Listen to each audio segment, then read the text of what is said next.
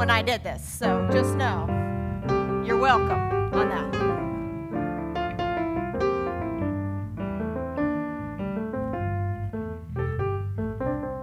You know, I'm not used to having a theme song at my other church. This is growing on me. I like this idea where I have a little theme song as I get ready for the sermon. So who didn't want to be Mr. Rogers when you were growing up, right? Everybody loved Mr. Rogers. Now, as we begin, I got to give you a disclaimer. I have not seen the new Mr. Rogers movie. I have 3 young children. Going out to the movies involves a lot of stars aligning that usually doesn't happen. So unless the Spider-Man is in the movie, we probably don't get out to see it that much. But I do know from what I've heard from the movie, is my mic okay? Am I just causing trouble? I'm good? Okay. What I do know from the movie is that there seems to be this very powerful connection between Mr. Rogers' faith and what he did and how we all came to know him as Mr. Rogers. So we're beginning a new sermon series this morning. And I had the honor of kicking it off and to talk about some of these qualities that Mr. Rogers embodied as part of his understanding of who he was and who God called him to be. So this morning, we're going to talk about radical and inclusive love. Now, when I think of the word radical, that's not usually the word I think of when we talk about Mr. Rogers. Usually I get like 3 minutes into the sermon before they pull me off stage. You want to trade? Sure. I think it's me. I told them they needed to plan music to play me off if it got bad, but really. So I don't usually think of the word radical when I think of Mr. Rogers, right? That's a very different word in our culture right now, not necessarily a positive one. And a lot of times also when we talk about radical love in the church, it often turns into this hospitality sermon, which makes me feel really guilty that I need to go do more things because let's be honest, I told you I have 3 kids. I'm tired. I'm tired all the time. I can't add one more thing to my to-do list. But I also know that Mr. Rogers operated out of this deep conviction of his faith and his Christian values, and that radical inclusive love was so central to his identity. So when Pastor Terry sent me the clip that you just saw of Mr. Rogers in the swimming pool and said, this is what the sermon is going to be based on this Sunday, I immediately thought of this scripture from John chapter 13, because for me, something about feet and water is a really powerful image. So I want to look at this from John 13. I want to set the stage here just for a second. So this is the last time that Jesus is going to try to get his message across. We know the end is near. And so he's called together these people who have studied with him, who have walked with him, prayed with him, annoyed him, frustrated him, and have given up everything to follow him. And tonight, it's their last meal together. And so the scripture writer has, thank you for hiding the scripture, because I know everybody starts reading it, even if you tell them not to. So thank you. Before the festival of Passover, Jesus knew that his time had come to leave this world and go to the Father. Having loved his own who were in the world, he loved them fully. Jesus and his disciples were sharing the evening meal. Now, the devil had already provoked Judas, Simon Iscariot's son, to betray Jesus. But Jesus knew the Father and had given everything into his hands, and that he had come from God and was returning to God. So he got up from the table and took off his robes, and picking up a linen towel, he tied it around his waist. Then he poured water into a basin and began to wash the disciples' feet, drying them with the towel he was wearing. And then we kind of fast forward some in the story, and he says, after he had washed the disciples' feet, he put his robe on and returned to his place at the table. And he said to them, do you know what I've done for you? You call me teacher and Lord, and you speak correctly because I am. But if I, your teacher and Lord, have washed your feet, you too must wash each other's feet. I have given you an example. Just as I have done, you also must do. Now, I really love how the gospel writer frames this picture of this final moments. Jesus knows that in a few hours, the end will come. He's going to be betrayed and sold off. He's going to be tortured, beaten, and eventually left to die on a cross. His last chance to get the message across. And do you notice what the gospel writer did there? He put this emphasis. Jesus knew. He knew that his time had come, so he loved them fully. And then he repeated it again later. Jesus knew the Father had given him everything, and so he loved them by washing their feet. And then in verse 12, Jesus kind of turned the tables some and said, do you know what I've done? Now go and love others the way that I have loved you. Jesus knew, and therefore he loved. And at the time, this picture is in fact incredibly radical. Because teachers do not wash feet, right? This is a job assigned to a slave. This is given to someone who has to do it. This is disgusting. This is gross. Good, right, nice people don't do this. And yet, Jesus is going to wash the feet of the man who's going to sell him off for the price of a slave in just a few hours. And he's going to wash the feet of the man, his best friend, who's going to deny even knowing him. And he's going to wash the feet of all the people who are going to run away at his darkest hour. But Jesus knew who he was. And he knew the Father's love. He was secure in his identity and his call, and so he loved anyway. Radical, inclusive love is secure in their identity. Jesus knew. And Mr. Rogers knew. He knew that Jesus loved him. Do you know? Do you know that God loves you this morning? Because where God calls us to be comes out of who we are and our very identity and our essence. There's a quote that I share all the time when I'm working with students or young adults, right? I don't know what I want to do when I grow up. I said, well, here I am. I'm still trying to figure out what I'm going to do when I grow up. But I know this. Frederick Buechner said, the place God calls you is where your deep joy and the world's deep hunger meet.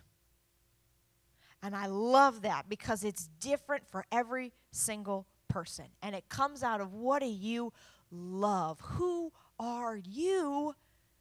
And that's where God's going to call you to be. And when we know who we are, it's easy to go and love from that place. I know that God did not put in me a love for accounting. That is not my call. And it shows up every time I have to do a trustee or a budget meeting. But thank God there are people in my church who love numbers. I know what I'm called because I know who I am. And all Mr. Rogers did, right, he took the same message, the same hope of Jesus, and he just put it into a kids show. Now, Mr. Rogers was actually a Presbyterian minister. He's not Methodist, but let's just run with him for a bit, all right? He's okay, I promise. He knew Jesus, but he also knew his heart were for those who he thought were not in the church right now. He was looking and saying, someone's not here, right? He felt like there was a margin, those not being included. So for him, this desire, and he would say to minister, this call from God was to care for kids through this new thing called daytime television. And at the time, that was really radical. Like, kids? You want to go care for kids? Look, Fred, kids don't contribute to the church budget, right? Kids can't serve on boards, and they can't, really do anything. They're just, and you want to do it through TV? Really? I think radical inclusive love always has an eye for who's on the margins and who's not in here. Because if I look at Jesus's kind of ragtag band of friends, they're not exactly the cream of the crop, right? If I'm going to start kind of a revolution, I'm going to get a couple of Hollywood stars so that way they look really pretty on all of our pictures. I'm going to get a couple of Nobel Prize winners, got to get a couple of big bankers to fund everything. No. Jesus decides that the answer is, I'm going to pick some reject fishermen that nobody wants. I'm going to pick women. I'm going to pick a bunch of kids. Maybe throw in a couple of corrupt government officials, some losers. No, this is who I want. Jesus breaks all the expectations, goes outside the norm, and decides that those who are unworthy and those that are on the margin, they need to be the first to know that God loves them. So who's on your margins? I was reading this book that had some psychology in it, and an interesting fact is most people will divide between a friend and a stranger. We just naturally will draw these divisions because a friend is someone that you feel comfortable around, right? You feel relaxed and there's an ease about maybe the way you talk or that relationship. And a stranger not necessarily is someone who is bad. It's just someone who's naturally different. It's just a little uncomfortable. I just don't feel like I can let my hair down around you. I just don't know. Now, in our society, that will develop, right, into the fear of the stranger. And we call that's xenophobia. Xeno meaning stranger and phobia, fear. But then, of course, in the scriptures, it always messes things up. Jesus is great at that. And God calls us to a philoxenia, which we oftentimes translate as hospitality, but really means phila is friend, xena, stranger, the friend of the stranger. So in Hebrews chapter 13, it'll say, don't neglect to show hospitality, this friend to an unknown, for by doing so, some have entertained angels without even knowing it. And let's be honest, the minute that man walked through the door and put on his cardigan and asked me every morning, won't you be my neighbor? Mr. Rogers decided to turn me, this stranger that he had never met, into a friend through this hospitality and this love. Now, the problem is with Mr. Rogers, or really with any of our heroes of the faith, right? You start talking about Martin Luther King Jr. or Mother Teresa, they seem so far away, right? How many people have said, well, I'm no Mr. Rogers, right? I'm no Mother Teresa, I'm just doing my best, right? I can't be like that. But all Mr. Rogers did was say, okay, who's not being invited to the table? Who needs to come have their feet washed right now? Because the clip that you saw earlier was actually something very intentional that Mr. Rogers did 5 years earlier. A motel owner decided that he didn't like that people of two different color were in the same swimming pool. There's this stranger in my pool. And so he threw acid on them. It's a famous picture that was in the newspaper and sparked a lot of racial riots and stuff. And so Mr. Rogers, in response to this act of fear and hatred, instead said, okay, I need to invite someone to come share a pool of water with me. And it made me realize that radical and inclusive love is incredibly disciplined. And I usually forget that part of it, right? Because in Mr. Rogers' day, there were lots of people who had a heart for reaching out to the margins and to reaching out for kids. And there were lots of people who were unsatisfied about injustices and wrongs. But why do we know Mr. Rogers? Because he did something about it. The dedication and planning of putting together a TV show every single week. And from what I heard from the movie, his personal life was just as disciplined. He was focused on exercise and reading and studying and learning more about his craft. And I think he did it because it took him to a place where God could use him the most. Now, this is really hard for me because my family will attest to the fact I am full of great ideas, but I am terrible at actually doing them. And it is really good to have nice thoughts about people. But Jesus didn't just say nice things. He took off the towel. He got uncomfortable. He got down on the floor with dirty, smelly feet, and he did something about it.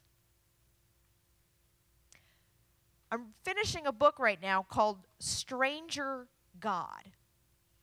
And it's all based on this story that Jesus tells in Matthew 25. It's one of the famous stories Jesus tells. He says, at the end of the time, the king will sit there, and he's going to separate the sheep from the goats. And the king will turn to the sheep and say, you are blessed. You are loved. Come into my Father's kingdom, for I was hungry, and you gave me something to eat. And I was thirsty, and you gave me something to drink. I was naked, and you clothed me. I was sick and in prison, and you came and visited me. And the sheep, in shock, will say, well, Lord, when did we do this? And then they repeat the list. When did we see you hungry and feed you, and thirsty and gave you something to drink, and naked and clothed you, and sick and in prison and visited you? And the king will say, when you did it for the least of these, you did it for me. And then, of course, the king turns to the goats on the other side and says, depart from me. Leave my presence, because I was hungry and you gave me nothing to eat. I was thirsty and you gave me nothing to drink. And it goes through it again. And the goats will say, well, when did we forget you, Lord? And the king will say, when you didn't do it for the least of these. Now, I always thought that meant, okay, I need to do nice things, right? I go to church. I'm going to get involved with the mission trip. Got to do nice things. That's what God wants me to do. And then I read this book, and it kind of, when you read a good book, it sticks you in the side, kind of twists a little bit. And the author said, no, did you catch where he said, you did it for me? And the author said, what if Jesus is in disguise? What if Jesus is in disguise in all of these things? And it's not about just doing good deeds, but it's actually about recognizing Jesus as the stranger. What if God is a stranger God?